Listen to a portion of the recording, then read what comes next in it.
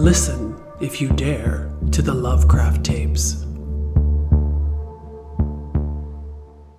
Welcome to the Lovecraft Tapes podcast. This is Case 16, Mulholland.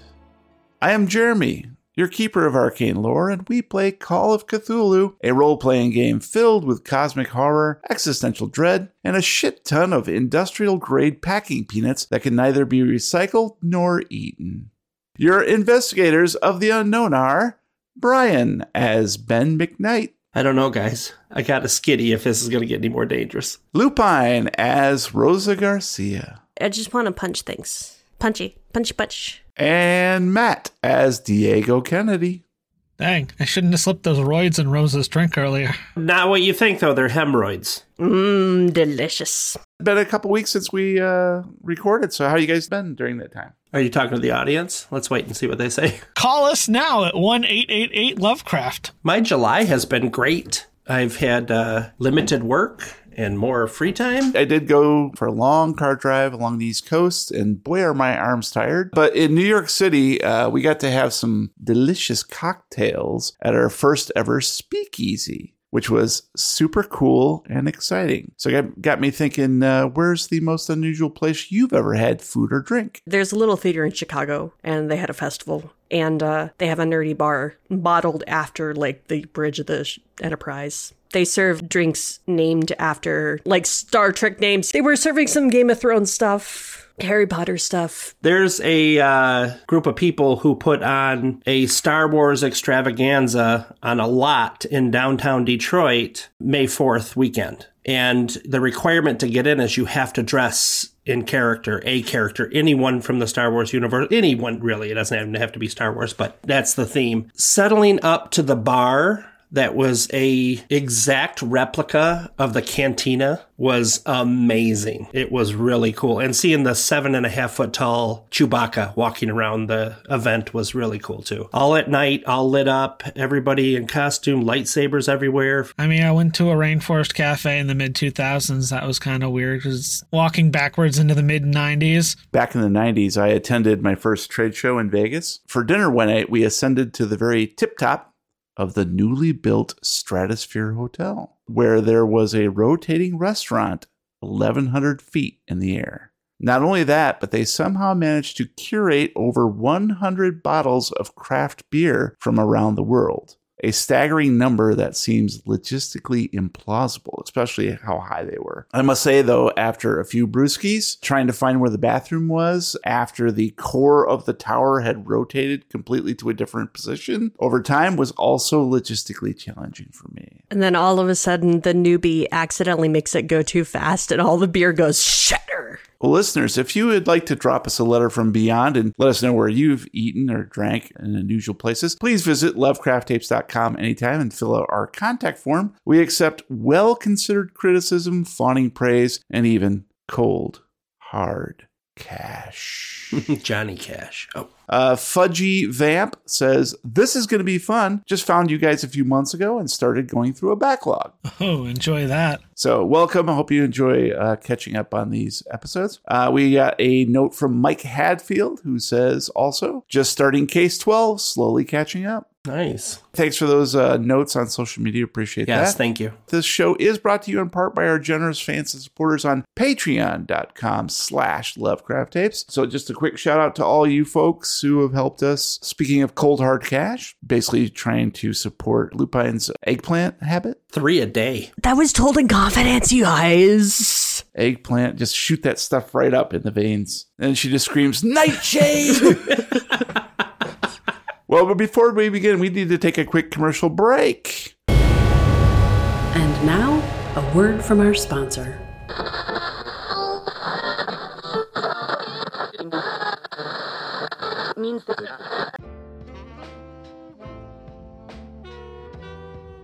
Hello again. It's me, Brian, from the Lovecraft Tapes podcast. You may remember me from such roles as Samantha Blaine, Jack Whiteside, Dr. Hubert Pretorius Loveland, and Ben McKnight. You know, when I'm not sleuthing away in the dank-bag alleys of the modern city, I like to kick back at home on my homemade throne of skulls and enjoy a tall, warm glass of children's tears.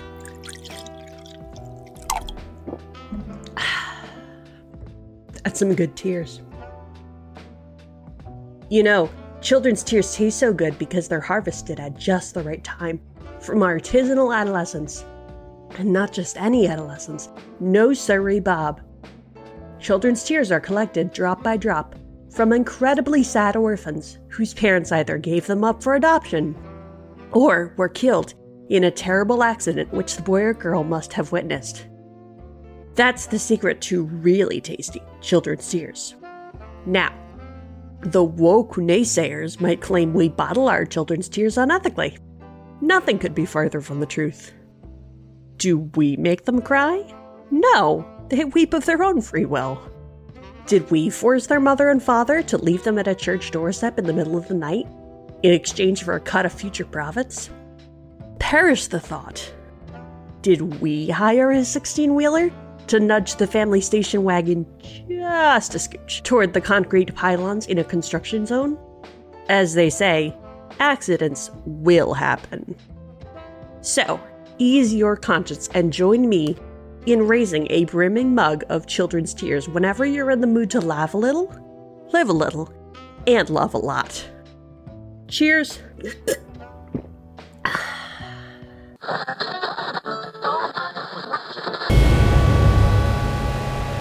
And we're back. If Travis Tritt wrote a song about that product and their service, what would it be called? What the Fuck Just Happened by Travis Tritt, coming this fall. How about Heroes and No Friends? I have no idea what it would be called, but no matter what he would title it, it would be immediately and deeply misunderstood by the Republican Party to stand for traditional American values when anybody with an actual set of ears would know that it is quite anti-establishment. Well, those are all really great suggestions, but I have it on good authority. His latest country hit, based on that product and their service, would be titled God Works in Diphtheria Ways. Oh, ouch. It is time, my friends, to play K16 Tape 3. Strigoi meets World. Previously on the Lovecraft tapes.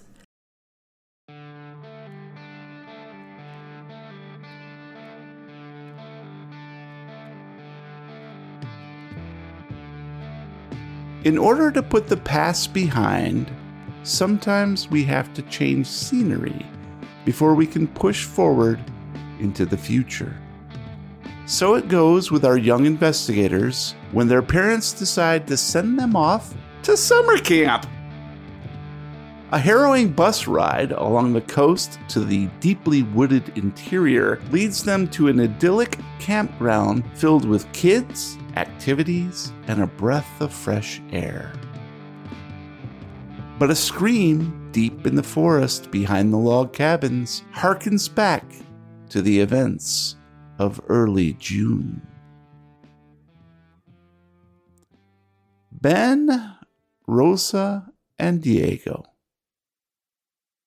A hulking monster who wields a writhing, living whip above his head menaces a young girl. Her bright emerald eyes wide with fear, one hand raised in defense.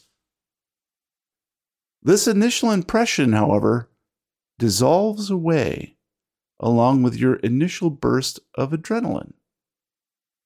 Now that you see with clearer eyes, the hulking monster is actually only an older kid. And his weapon is really just a standard variety garter snake that he's grabbed by the tail. Before you can react, Harcourt jumps in front of the girl and yells, "Don't be a dick, Peter!"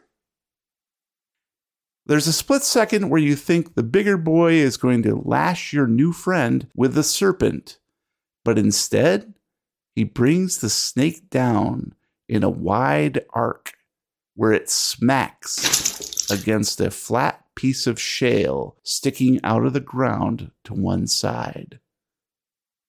There's a sickening splat as the poor garter's head is pulverized.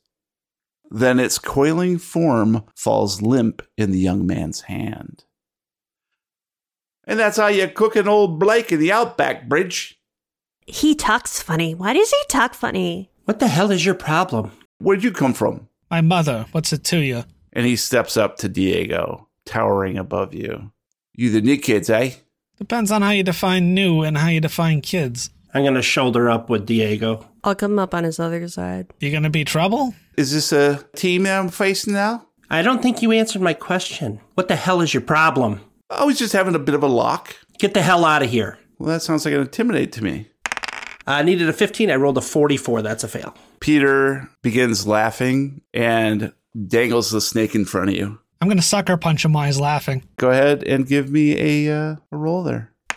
Damn, I needed a 48. I rolled a 52. You know what? I'm spending the luck. 4 points. So he's going to need a better success, right?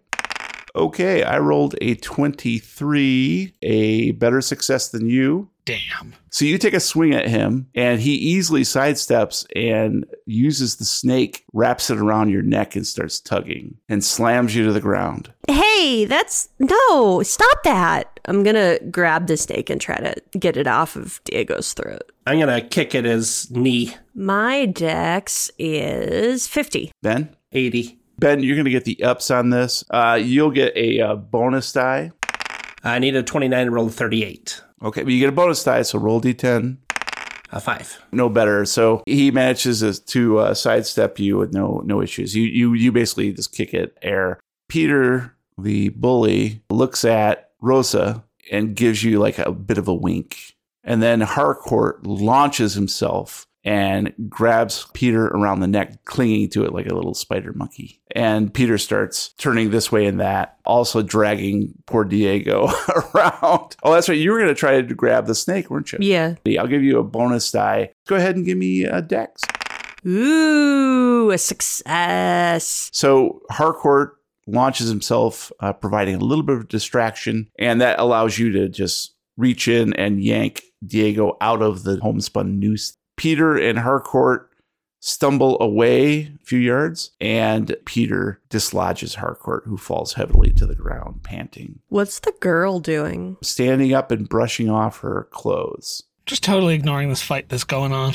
I would like to make sure that Diego is okay. Rosa, I'm going to give you a spot hidden, please. Oh, that is a fumble. 96 over 25. Starting off strong here at the Lovecraft tapes. You check on Diego. He's just kind of shook up. He's not really hurt. I had him right where I wanted him. Over top of you, kicking you? I had a plan.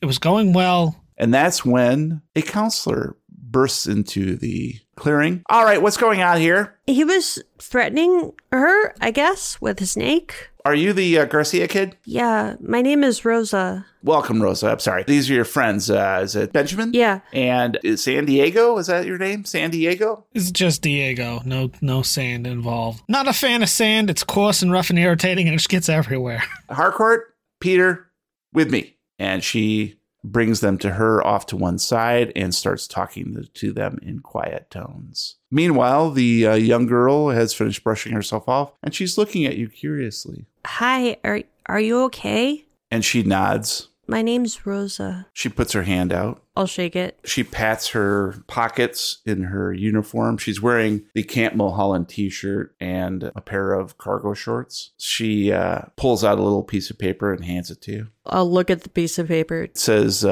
my name is Brigitte. It's nice to meet you, Brigitte. And she waves back at you and then touches her lips to indicate that she does not speak. Okay. And she walks up to Ben and holds out her hand to you. I just shake her hand real quick and pull my hand back. Are you okay? She nods. I don't know what that guy's problem is, but he won't bother you again. Could be a spot hidden. I needed a 45 and rolled a 13. That's hard success. As soon as you made mention of the bully, she glances to the side and you see a look of hate cross her face. And before you can react, she turns to Diego. Hey, how you doing? And she hugs you. Oh, okay. Ooh, Diego's got a girlfriend. And she steps back quickly and looks around. You're welcome, I guess. And you can see she's blushing slightly and nods and keeps her eyes to the ground. Hey, guys, we should blow this popsicle stand. Let's go. Counselor Tammy turns back and says, I'm sorry that Peter here got himself into trouble again. He and I are going to have a little chat back at the hall. And she marches off with Peter, looking sheepishly, but kind of stealing glances back in your direction as they march off. And Harcourt comes back and rejoins you. Did you guys see that, man? I just totally just choked on him. Thanks, Harcourt. Yeah, I mean, damsel in distress and all that. I mean, that's what Jack Nicholson would do, right? Well, he was cuckoo. Oh, not yet. Now you've met Peter. He's got a couple screws loose, He doesn't seem very nice. He's not. Look what he did to that poor snake. Pick it up. It's limp and decimated. Do you think we could bury it or something? Oh, I have a better idea. Hey, Harcourt, you happen to know which bunk is Peter's? I do? Yeah. I'm going to pick up the snake. Why don't you show me? We'll have to do it real quick, okay? And plus, we can get you guys some shirts, and then we can head over to lunch real quick. Hi, Brigitte. Hope he didn't hurt you too much, or...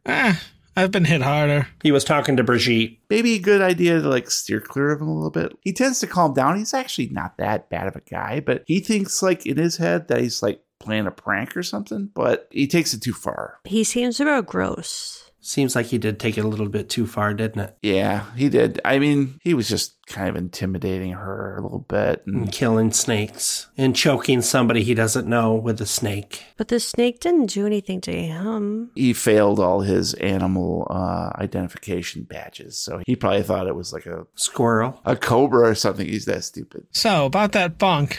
Yeah. Okay, come on, guys. Brigitte, we'll catch up with you at lunch, okay?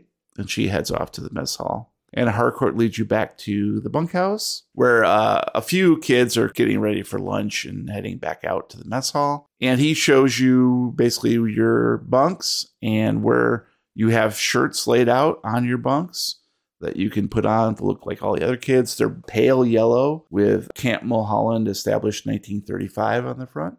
The lettering is sort of made up to look like wooden letters or carved into a wooden sign, much like what you saw on the sign that when you drove in. That's cool. You actually have an additional one that's in the trunk at the foot of your bed. So we don't have to smell like we've been in the same shirt for a week? You don't have to smell like that, but you get to. Harcourt calls over to Diego.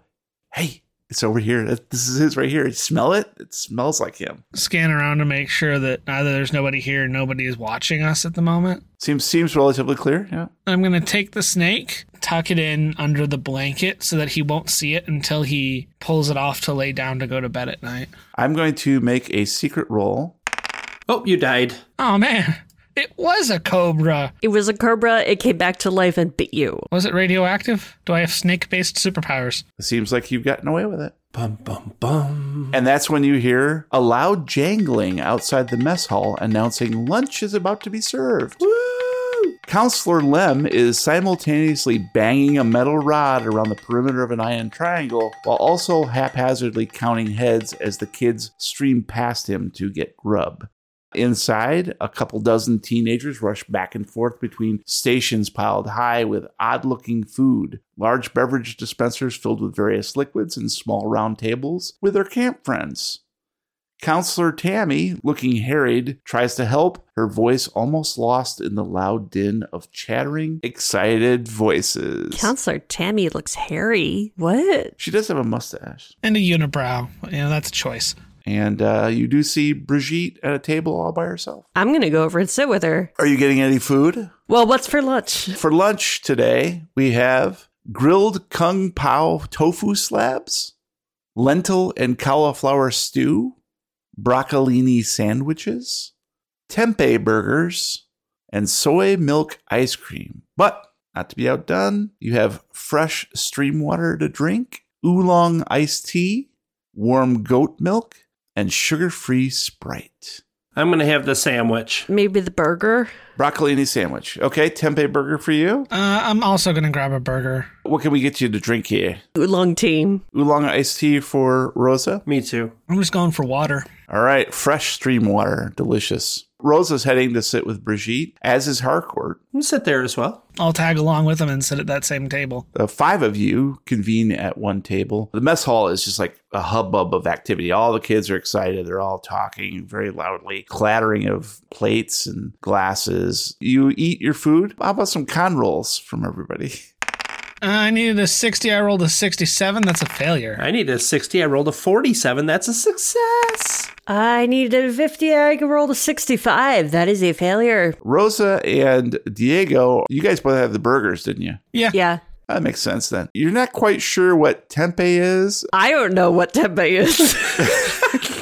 Hey, Google, what's tempeh? You have a rough time with the texture. The soybeans are just kind of fall apart in your mouth, but then they're also hard to chew. Even after just a few bites, you're trying to wash it down with the oolong tea. At least you get some sustenance from the lunch. However, Ben is really enjoying his broccolini sandwich. Brigitte is barely picking at her food. She must still be upset about what had happened in the woods. However, Harcourt is making up for it in a big, big way. He's got the grilled Kung Pao tofu slabs. He's got 2 orders of those, and he's just double forking it. His cheeks are like chipmunks. Oh, so good. I don't get this at home. My God. My dad eats steaks all the time. All I have to do is eat steaks and ribs and burgers. That's so good. Oh, wait till dinner, though, guys. Oh, my God. You have not lived. What do they serve for dinner? The other kids. Lem's going to let us know. Don't they have real food? Rosa, you could eat that? No. Go ahead. He snatches it from your plate and eats around where you ate. I was not aware they served Soylent Green at your camp. Or rotten food. I'm going to spend some time scanning the lunch hall, kind of getting a lay of the land, who's in what group, where cliques are, who's, popular, who's not, stuff like that. Quite clearly, you see Peter at one of the far tables holding court over a few guys and one girl. He says something, they laugh, and then they kind of look over towards your table a little bit, and then they start to talk in hushed tones again. Why don't you give me a spot hit? I needed a 50. I rolled a 77. That's a failure. The kids are just milling about, so they're kind of switching tables. You can't really get a good grip on, who are the nerds and who are the cool kids. Unfortunately, before you can really hone in on who might you want to latch onto, Counselor Lem stands at the front of the room with a clipboard and clears his throat loudly. The young people around you quiet down expectantly. Good afternoon, ladies and gentlemen, and a warm welcome to our newcomers.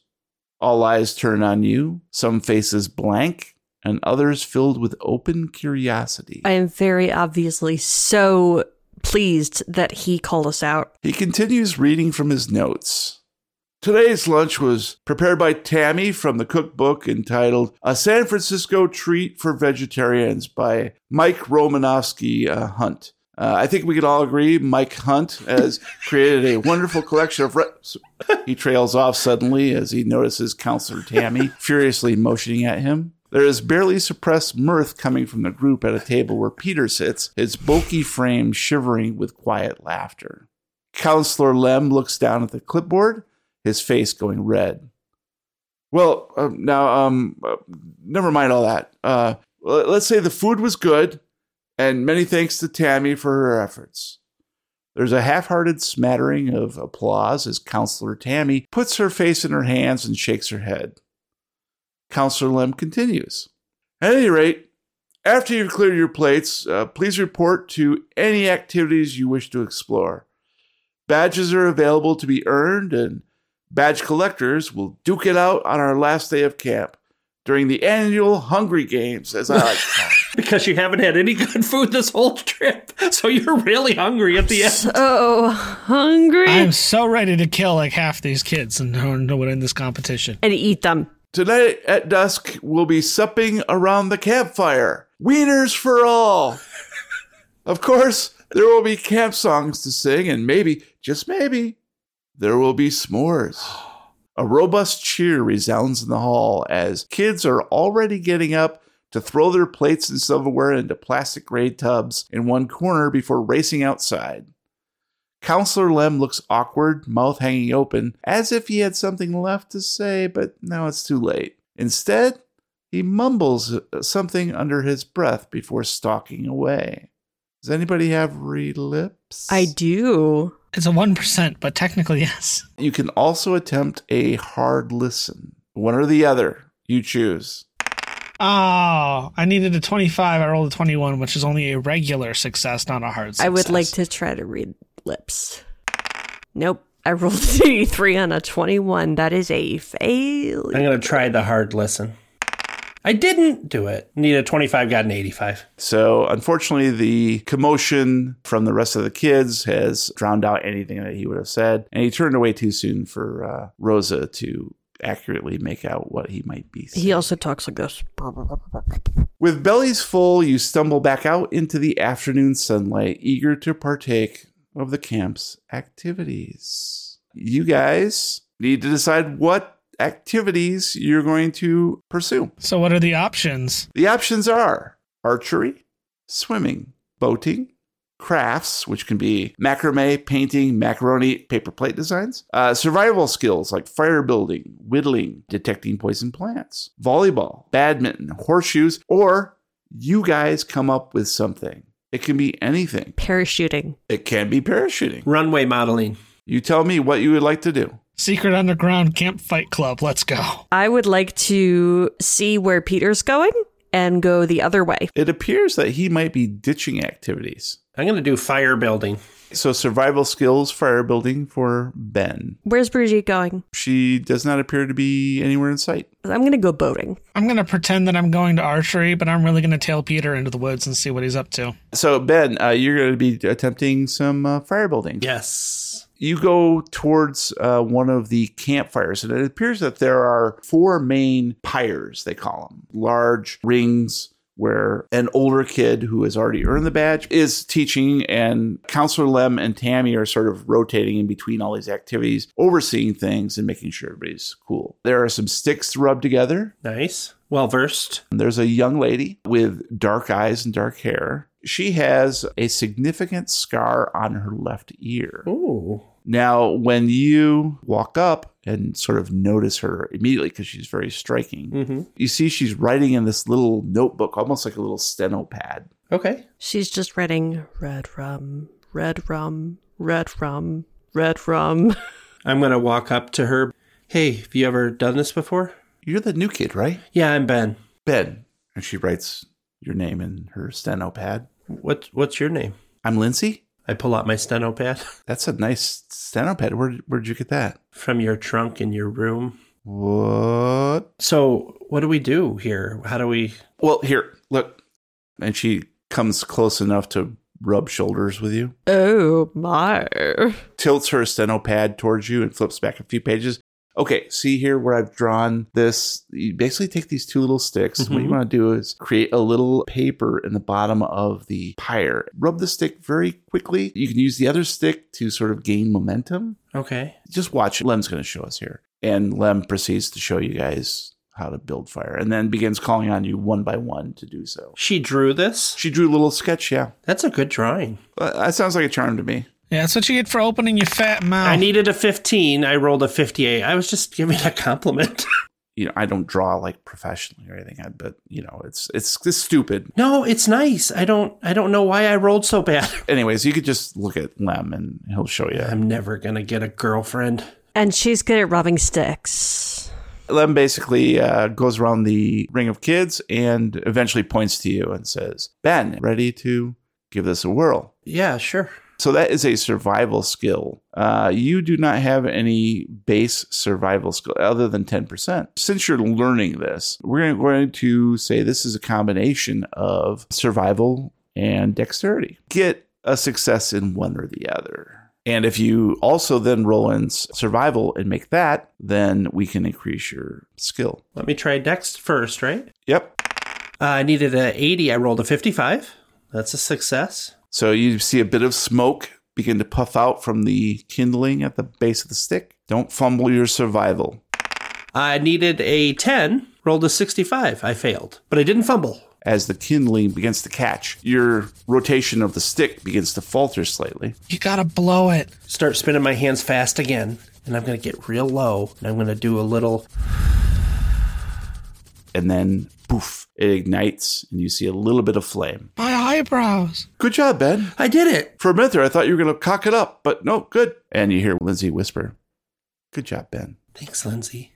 So, Rosa, you trot on down to the docks. There are a bunch of kids, obviously, all very eager to get into a boat. But unfortunately, you came a little bit late, and there's only one other person at the dock who still needs a partner. This is a young person with feathered blonde hair, as is the custom in the 70s. Farrah Fawcett. They have a sweet t-shirt. What's that logo on that t-shirt that would really cause Rosa to take notice? Like, oh my God, this person is cool. So I was thinking about an inverted pentagram, but it has a goat head inside it. The band is called Motorface. Motorboater. The Black Mold. This kid turns around at the sound of your feet on the dock, and it's this slow motion turn towards you as the feathered blonde hair waves in the wind. Maybe she's born with it. Maybe it's Maybelline. They turn around and you can see that in one hand, sort of at their waist, you see a little personal transistor radio. They have beautiful brown eyes. They put a hand on their hip and sort of give you a wink and a sideways smile. Hey, I guess you're my partner, Nikki. Hi, Nikki. I'm Rosa. You got here today, huh? Yeah, we just got here. Me and my cousin and my best friend from home. Oh, cool. Where they at? I think one of them's rubbing sticks together. That tracks. The other one's shooting arrows, I think. Well, that's cool. It's just you and me then. Yeah, I guess. Well, hop on in, man. You ever boat before? Yeah, but not too far. Just a little rowboat on the ocean. My dad likes to take me out fishing sometimes. Well, the ocean. Oh, shit, man. You're going to be leading me then. All right. Well, hop on in. It's just a little canoe. It's nothing to be scared of. And I'll take the right side. You take the left. Is that cool? Yeah, that sounds good. Let's go, man. I hear this thing is really deep.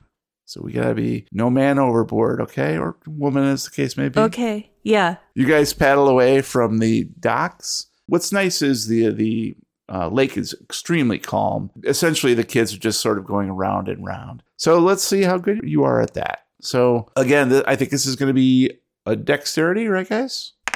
I got a hard success. 15 under 50. This will also be a pilot. 29 over 1. You know, you are paddling away and you're actually doing quite well. You feel perfectly in sync with Nikki, moving around the lake, and you're actually outpacing a lot of the other kids until you find yourself in the middle of the lake. And that's when we're grabbed by the Kraken. Nikki pulls in the oar. You feel a hand on your shoulder. Hey, would you mind if we just, enjoy this moment? Yeah, it's kind of nice out here. You pull in your oar as well, and all of the noise just recedes. An eagle flies overhead, and you can hear just a very soft breeze soughing through the trees. America. And you feel the weight of everything that happened in June just slip from you. Diego, I believe what we're looking from you is a track. Oh, I needed a 40. I rolled a 50. That's a failure. Push the roll. Peter heads towards the archery range, and then you lose him. You're not quite sure if he dipped into the tree line or if he has doubled back around behind some of the log cabins. Harcourt is there at the archery range. Hey, Diego, over here. I saved the best bow for you. You do the bow and arrow thing, right? You saw some Cowboys and Indians movies, right? It's easy stuff. I mean, my dad's in the military and he's shown me a few things. Diego's got a boyfriend. Come on over here. I'll show you. To be honest, I'm not that great, but basically we just want to hit those targets right down there. You get the red and the blue and the green and whatever. Just try to hit. You get points and it's fun. All right.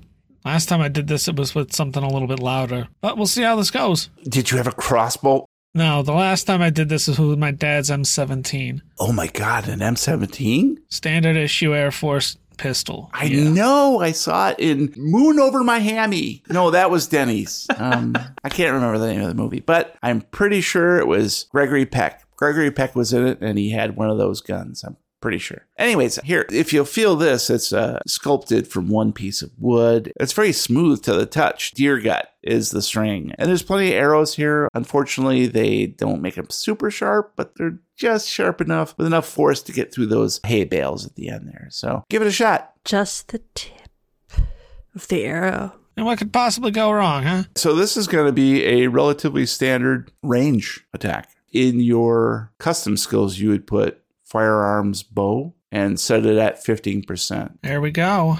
If you excuse me, I'm going to promptly put my own eye out. I needed a 15. I rolled a 54, so that was a successful failure. But we're going to go ahead and give you the dex roll. I needed an 80. I rolled a 4, which is extreme dexterity. You pull back the drawstring, and for some reason, it feels so natural. And your eyes just lock in on the target. But just as you're about ready to release, Harcourt says, Diego, hold on a sec. You don't have that notched all the way. And you can see that your arrow is not exactly in the string. It's slightly off. So if you had released it, it may have doubled back on you and potentially hurt you. So Harcourt comes up behind you and reaches over and just helps you re-notch it slightly. Oh my. There you go, Diego. You should be all set now. Let fly. Sure thing. Kind of take into account some of the things my dad taught me about shooting his gun. So I'm going to exhale and wait until I get to the bottom of my breath, and then I'm going to release. And your arrow flies directly into the bullseye. The bull is pissed. Got a regular Robin Hood over here. Each of you did well in your chosen endeavors. So I would say Diego did the best with the extreme. So you're going to go ahead and add 2 points to your firearms bow. Add a archery badge. Nice. Rosa can do the same thing with boating. So piloting, add 2 points to your piloting. Okay. So it goes up to 3. But you will also get a boating badge. Ben, you get 1 point in your survival. Okay. Who would have known that Ben is so great at rubbing sticks and blowing things? And you will also get a fire building badge. Nice. After activities have wrapped up for the day, all camp goers are given free rein to do whatever they like until dinner at dusk. Some opt for naps or quiet time alone, while others continue to swim or play games. What would you like to do? I am going to meet these guys, and I hope we're going after Peter. I'm going to go on a wander and see if I can locate Lindsay. I want to go after Peter with Rosa. After the activities have wrapped up, Peter is actually seen among all the other kids playing jacks. Jackbox Party Pack? I'm going to hang out with Nikki then. I'm going to go take a nap in my bed. So you head on back to the bunkhouse. Ben, you find Lindsay easily enough. She is seated next to a wood pile against the mess hall, jotting some stuff down in her steno pad. Hey, Lindsay. Oh, hey, Ben. What's going on? I just want to say thanks again for earlier. That's, it was no big deal. You did well. Do you have any other cool pictures that you drew? Like I said, that's not what I usually do. I just did it because it needed to be done so that I could figure out how to actually create the fire later. Usually it's just words. Can you draw me like one of your French girls? You want to go for a walk? Why? I don't know. I just thought it'd be fun to hang out. Yeah, I guess so. You don't have to. It's okay if you're busy. Have you seen down by the lake? There's like this weird rock. It has some writing on it. I haven't even been to the lake yet. I have a theory. I think there were pirates here. I think they came inland. To hide their treasure? Yeah, I think there's treasure hidden here. That would be smart, actually, if they were pirates that came inland like that. Right? Nobody would come in that far to look for it. Nobody is going to do that. Well, come on, I'll show it to you. You tell me whether or not it's actual like pirate writing. I don't know pirate writing. I don't either, but we can figure it out. All right, come on, follow me. And she trots down towards the lake. And I go the opposite direction. No. Hello? Who is this? Rosa sees Nikki hanging out on one of the picnic tables by themselves, listening to the radio. Some really driving guitar riff thing that you've never heard before. It sounds completely different than the Beatles is like what your parents listen to. Well, that and Perry Como, but yeah. I'm going to sit on the table as well because I want to seem cool. Hi, Nikki. Oh, hey. What's up, Rosa? I really like your t-shirt. What's it about? Thanks, man. It's this group. Oh, man. They're out of LA. They are fucking sweet. I'm sorry, sweet. Shouldn't say fucking, but yeah, they're just really cool. It's like they're into like dark stuff, like black magic stuff. And oh, that's so cool. Yeah. My parents don't like it at all, but Yeah, parents. What do they know? They're never there when you need them. That is so true. They were not there. We had a thing happen earlier this summer and really scary, and our parents weren't anywhere to help us. Oh, man. Sorry to hear that. God, makes me so mad. It makes you want to, like, set things on fire, right? I did get in some trouble a couple years back, and I just try not to do all that again. Oh my God, really? I try to be, like, chill these days, you know? I get that. So much easier. It's so much easier to just play along, right? It is, to be honest. My folks do not leave me alone a single minute. I'm just so happy to be here at this camp because I gotta be me, you know? Yeah. I mean, you ever get that feeling like you're gonna grow up to be your parents? And like, that's a real bummer. My dad really wants me to take over the farm when I grow up, but I don't want to. I want to go do things, right? I want to go explore and see things. Our folks just do not understand that we live in a different world now. We can't be like the old traditional crap. Why don't they get it? I mean, they were kids once, right? Well, they were something once, that's for sure. You know, Rosa, I think you're pretty cool. Oh, thanks. I think you're pretty cool too. Really? Yeah. Me? Yeah. Thanks, I guess. Maybe, we can meet at the pyre tonight. That would be really cool. Is there a fire every night? Oh, there's a couple. Don't worry. You're going to find out about it as soon as Jeremy tells you. No, wait. Nikki, do you know about Peter? I think his name is. Oh, I know about Peter, all right. What's his deal? He seems really mean. He is. And one of these days, he's going to get it. Yeah. Oh, hey, man, I love this band. And he turns up the radio.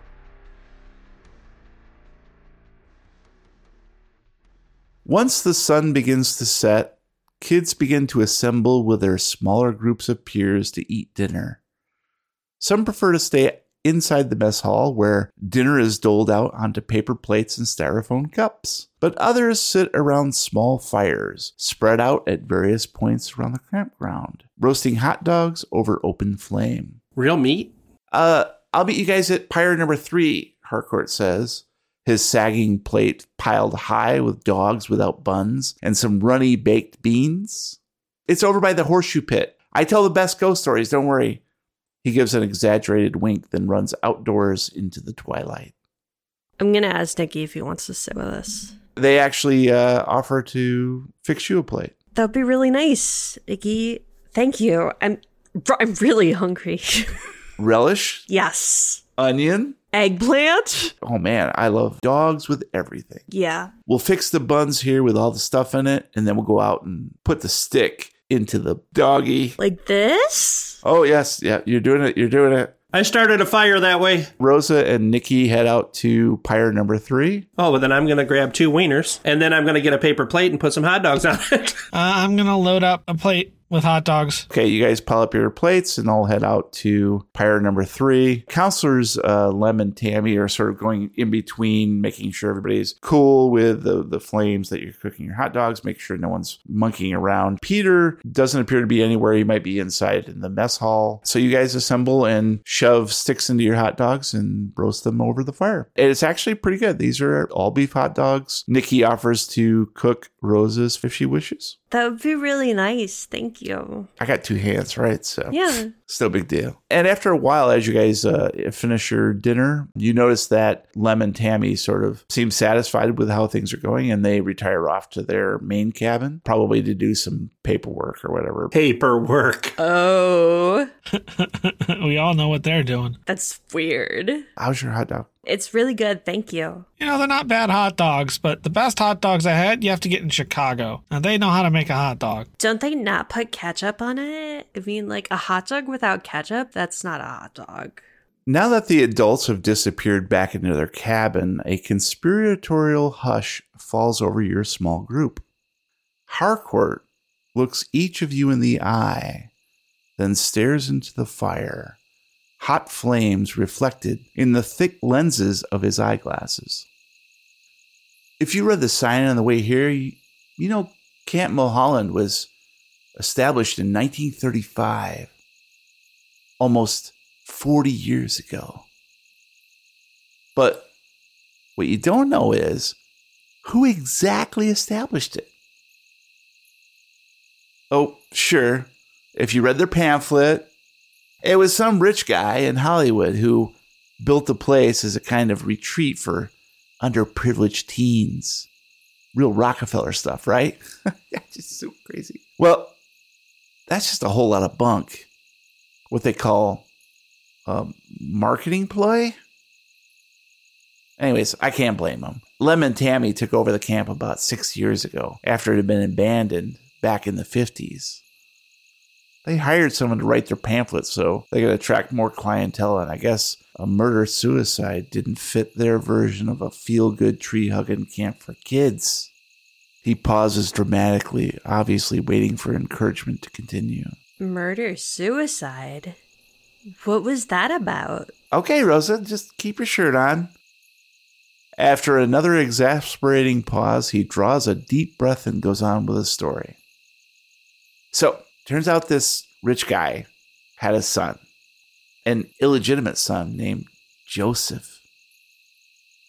As he utters the name, it's as if the word echoes in the still night, Joseph, spiraling up with the ash and smoke toward the dark treetops, which now seem to be leaning in as if listening to the tale. Joseph, Harcourt repeats, was an unusual boy with an unusual face. Not exactly a deformity or birthmark, but something in between. Something different. His mother had died during childbirth, and he'd spent 14 years at an orphanage in San Francisco. People treated him like either a harmless puppy without a lick of sense or a freak of nature. He grew up without a family until one day he was invited to Camp Mulholland. His father, by this time, was racked with guilt. He'd kept tabs on the boy for years and finally got the guts to do the right thing. His plan was to tell Joseph the truth and bring him into the family fold. So he decided to meet his son here on this very spot, Pyre number 3. Right here? This spot? Right where you're sitting, Rosa. Oh. And you hear something scrambling in the bushes. Look, it's not funny. The counselors are probably back there just trying to scare us. Or doing something else. I bet it's one of those snake squirrels. Why don't each of you give me a spot hidden? I needed a 45. I got a 27. I successed. I needed a 50. I rolled a 57. That's a failure. I got a 48 over 25. That was a fail. Told you it was a squirrel snake. So Rosa is too busy leaning into Nikki's warm shoulder. I'm too busy making kissy faces at Rosa teasing her. Ben is sharp-eyed and very alert, sees something, a dark shape, creep up the side of a tree that is just a few yards into the tree line, and then scramble up towards a large branch about 20 feet in the air. Holy crap. And then hang upside down. And in the glittering firelight, you can see a possum with several babies clinging to her belly. Is it a possum or an opossum? Anything is possible. Shush, shush, shush, shush. What's going on, Ben? What's up? Look up at the tree branch. It's a possum with babies. Oh, look, they're so cute. Guys, can I finish my tale? It's supposed to be a ghost story. God. All right, so anyways, Joseph met a dark figure in the woods that night, a week before his 15th birthday, and a few days before Camp Mulholland closed for the summer. He knew who the man was, and in a single glance, face to face, he knew that it was his father before a word was ever spoken. Then he attacked. No one knew exactly why he did what he did, only that his rage overtook him. At camp, he'd learned many skills, survival skills, used to trap and kill animals. And that night, he applied those skills to his father, strung him up by his feet, cut out his tongue, skinned him alive, gutted him like a deer until the forest floor under the trees where we're sitting right now was stained red with blood. He was found the next morning, flies buzzing all around, and some critters had got to his corpse, gnawing at the flesh all night long. An empty rowboat was seen floating in the middle of the lake, and some kids noticed a cinder block was missing from one of the makeshift shelves set against the mess hall cabin. Someone had stolen the rope from the tetherball, too. The lake is deep out there in the middle and muddy as sin. Even with scuba gear, it can take a while to find something in the weeds. It was 5 days before they found Joseph's body, anchored with rope and cinder block. The fish had been nibbling at him all that time, so you can bet it wasn't pretty. Everybody give me a spot hidden. Ooh, I needed a 50 and I rolled a 43. That's a success. Oh, I needed a 45 and rolled a 58. I rolled a 3 under 25s. That is an extreme success. You see dead people. Almost as if in disgust with this particularly unsavory bit of the story, Nikki abruptly gets up and stalks across camp. That's what Diego notices. Ben notices nothing because he's still sort of keeping one eye on the possum. Rosa, because you were sitting right next to Nikki, you're sort of jolted rudely by this sudden departure. I mean, on one hand, you can't blame Nikki because the story is rather creepy. But you noticed right before Nikki got up, they were watching Peter, who had exited the mess hall several yards away and was wandering towards one of the other campfires. As you notice this, Harcourt continues. As you can imagine, there was plenty of heat at the camp after that. Police did their thing. The federales stomped in all over too, but it was pretty cut and dried. After a year, the camp reopened and things went on like normal. Until the zombies. Zombies? Or vampires. Or ghosts. Vampire or zombie ghosts? I don't know. Wake me up when you hit Mothman. Chupacabras? All I know is they found a kid, drained of blood, dead as a doornail in his bunk. Something got to him during the night. So they put the body on ice until the authorities arrived. And when they opened the cooler, the stiff was gone. Except he wasn't. They found him out in the woods later that night, just wandering around perfectly fine. When asked, he said some kid with a weird face woke him up and asked him to help him find his daddy, lost in the forest somewhere. The cops thought he was just confused or sleepwalked, and the counselors weren't doctors, so didn't know the kid hadn't really been dead. Case closed. Nobody thought anything of it until it happened again to a different kid the next year, and another the next. All with the same story about a strange boy with a deformed face searching for his father. Finally, the owners had enough of vampire zombie ghosts and closed the camp down for good. Or so they thought. Hunters and hikers up this way say You can still hear the pitiful wail of Joseph as he looks for his dad out there in the wilds. A mournful wail suddenly pierces the night air, ululating like a forgotten song of grief in a long-dead language. It emanates from deep within the dark tree line, directly behind you at pyre number 3. Harcourt's face grows pale and scared in the firelight.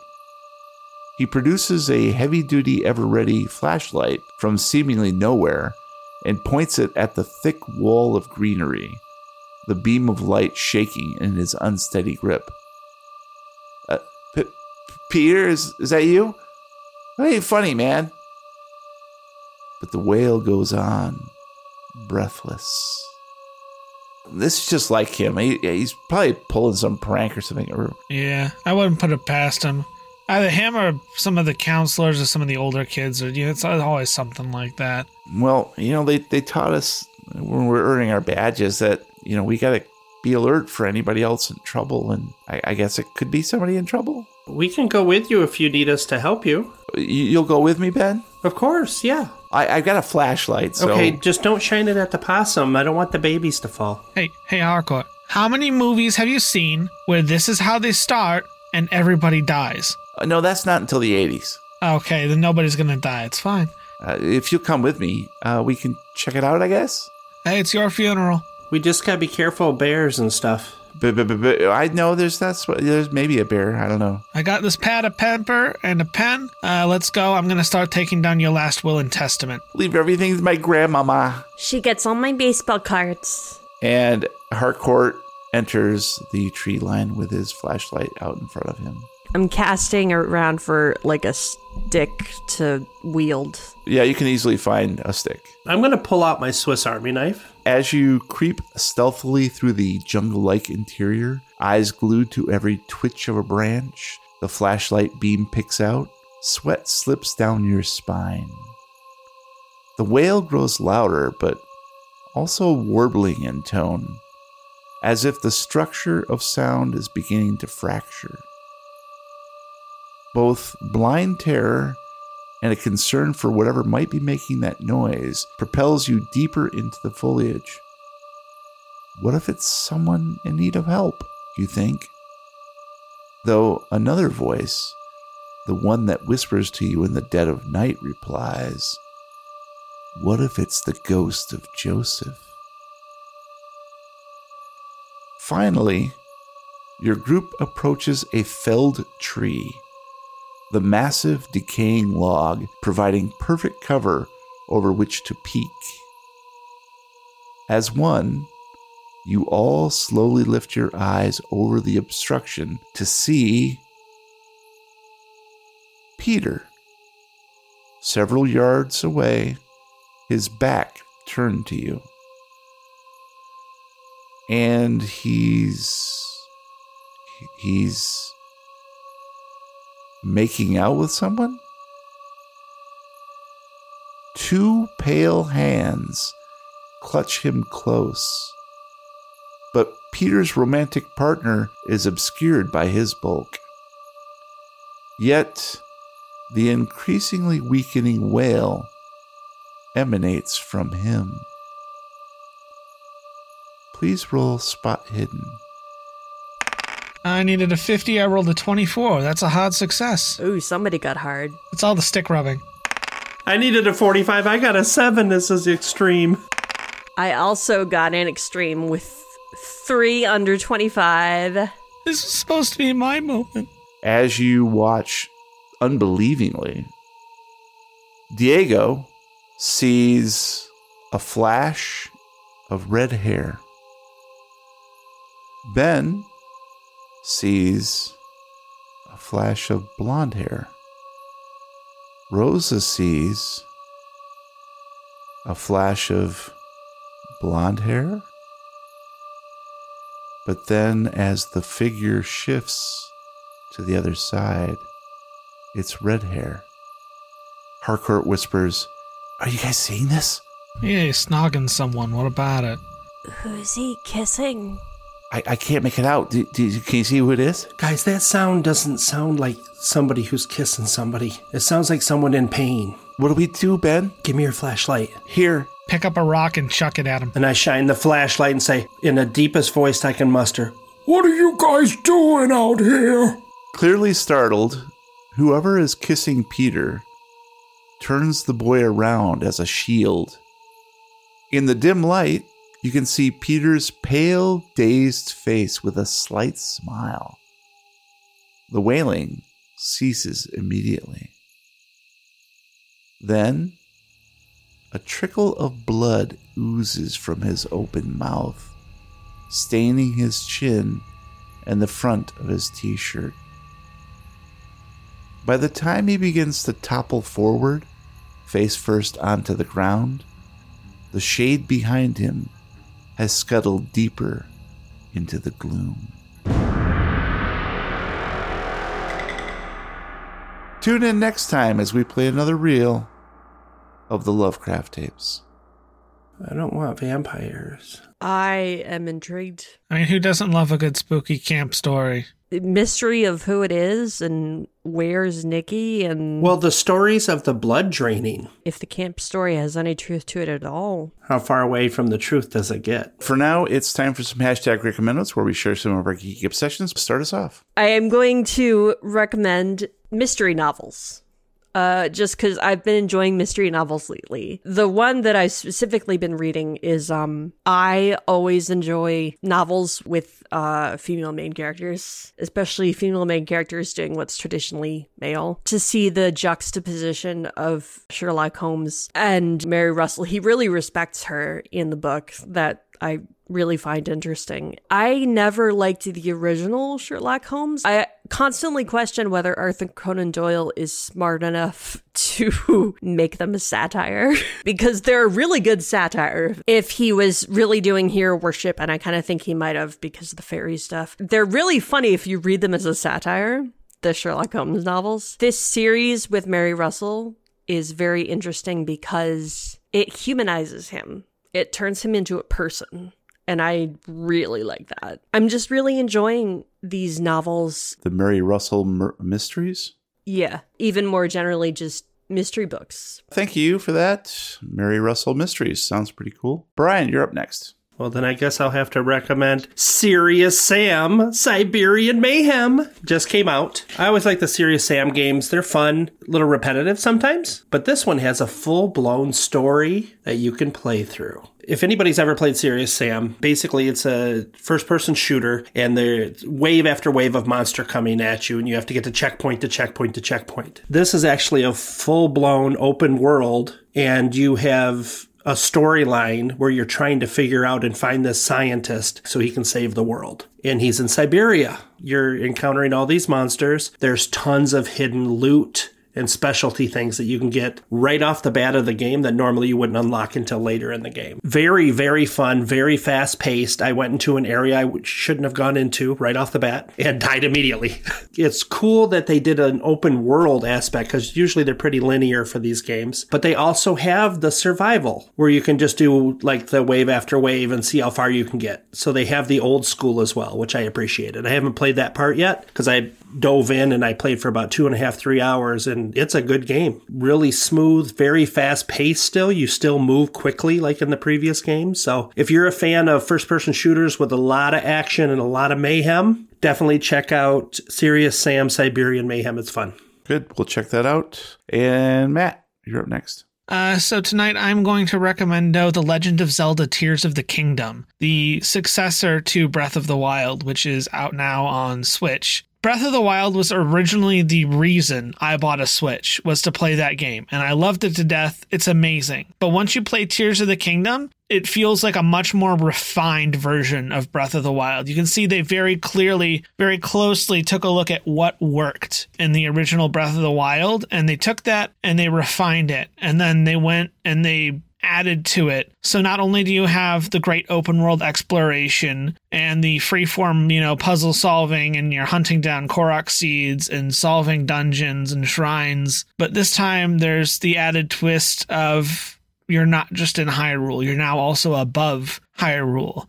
There are areas in the map that have giant floating islands in them. And this second layer of the map is its own mystery for you to solve. Has its own special kinds of puzzles. When you're on the ground getting something from point A to point B isn't that difficult, but when you're in the sky and you need to get something from floating island A to floating island B and there's nothing in the middle but air, then it becomes a bit of a challenge. So you're moving around through different layers. The biggest thing they added what are called zonai devices and a building mechanic. So they give you things like wings that can glide and fans and control sticks and wheels, and you can basically use your powers to stick one thing to anything. And if you go online and you don't even have to know much about the game. If you go and you look up some of the crazy things people have built in this game, it's insane.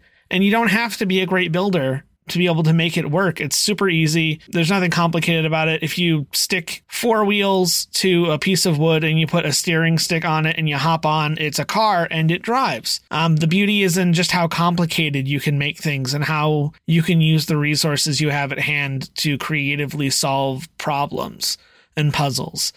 And I love it just as much, if not honestly more than the original. If you're a fan of open world games that offer lots of exploration and you're like puzzle solving and the world of Legend of Zelda in general, I can't recommend this game enough. It is absolutely amazing. Cool. Thanks, Pat. And I'm going to wrap us up here, guys. Because I'm a writer, webmaster, IT guy, podcaster, much of my time is and always has been spent at a desk, usually in front of a computer. It doesn't help that I love movies, where I can also be seated for an inordinate amount of time in front of my home theater. Plus, I've been taking a lot of car trips during the pandemic. My posture has never been anything to write home about, and lately my back has begun aching somewhat more than usual. So after a few rounds with Google, I found a possible solution: Purple. In addition to their regular line of products, this colorful mattress company offers different seat cushions made from a thick gel in a grid system designed to support your weight and distribute pressure more evenly. They came highly recommended by popular tech review sites, so I ponied up for the Royal seat cushion. It's pricey, I'm not going to lie, but so far I've had good results. This particular size is multifunctional, so I can move it from car seat to office chair very easily whenever I know I'm going to be spending a lot of time in either. Bonus, having one of these cushions has also made me more mindful of regular stretching and developing my core to help alleviate pain. I like this particular model, but they make larger and smaller versions depending on your preference. So check out Purple if you got the means to do so. So far, I've been pretty happy. Interesting. Very interesting company. Well, guys, that's going to be it for this episode of the Lovecraft Tapes. Thank you for listening. Please subscribe on whatever podcast platform you prefer. And if you like what you hear, please leave us a review. Meanwhile, visit lovecrafttapes.com for up-to-date information about our podcast, and subscribe to our live streams at twitch.tv/lovecrafttapes or youtube.com/lovecrafttapes. You can chat with me in real time at discord.lovecrafttapes.com. And if you want to find me and talk about, hiding snakes in beds and other things I can do to get back at Peter, assuming he comes back from this, who knows? I'm open to all sorts of classic summer camp pranks. Hit me up on Mastodon at The Real Weird Kid. If you want to get stuck in a boat out in the middle of the lake with me, too bad it's not going to happen, but you can find my Linktree at Linktree/Lupin Vendetta. If anybody would like to join my fire-making cult now that I'm a professional, just look for the smoke signals in the sky and venture forth. Until next time, roll for Tempe.